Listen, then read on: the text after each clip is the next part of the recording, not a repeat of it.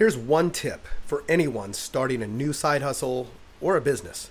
Hey, this is Brad Costanzo. Welcome to Bacon Wrap Business. This is going to be a really short episode. I've got something I want to share with you that I was sharing with a friend of mine who's starting a new business kind of as a side hustle in the digital marketing space.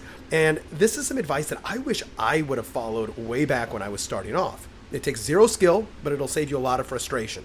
And by the way, if you are already a seasoned entrepreneur, I think you're going to get a lot out of this as well. And you'll probably also see some of the fundamental wisdom in this. So starting any business costs money. Contrary to popular belief, it doesn't have to cost a lot of money, but it can be done quite cheaply and even free. And this isn't about those types of businesses, but invariably, you're going to have to probably build a website or get an email CRM, maybe get some outsourced help and some freelancers, graphic design. It doesn't really matter. There's going to be some expenses that crop up. But before you do anything at all, my advice is to decide in advance just how much you're willing to invest getting this off the ground. Is it $1,000? $5,000? Is it more? Especially if it's a side hustle. Like, these don't necessarily cost a lot of money, but they will cost something.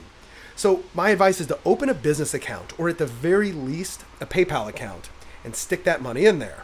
Consider it spent, even if it's not.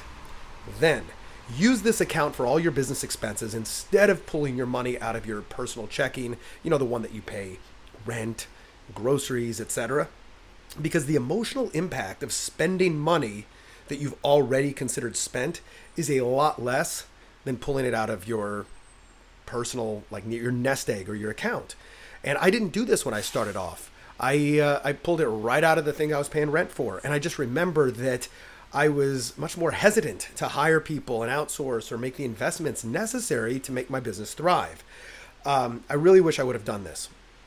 And, I would have outsourced earlier and more often and made other investments in my business instead of wincing every time a new expense was needed. Look, being an entrepreneur is 100% a mental game. And if you've been at it, it's hard as hell. Simple tweaks like this, especially early on, can really make all the difference, especially when you hit friction points in your business that make you question the road you're on. Look, I've given this advice no less than a dozen times. And every single time I give it, I either hear, that's brilliant, or I wish I would have done that too. I'm not sure why this practice isn't more common than it appears, but since it's not, I figured, this might help one of my listeners, hopefully you. Now, what I would love to hear from you is, what advice would you give somebody if they were just starting out? Something simple like this that might remove a lot of headaches or frustrations. I'm going to do another episode in the future on this. And if I like your advice, I'll go ahead and read it out and give you credit. You can send that email to askbrad@baconwrappedbusiness.com. And I look forward to hearing you on the next episode. Got some stuff planned for you. Can't wait to have you hear it. Thanks a lot, and I'll see you on the next one.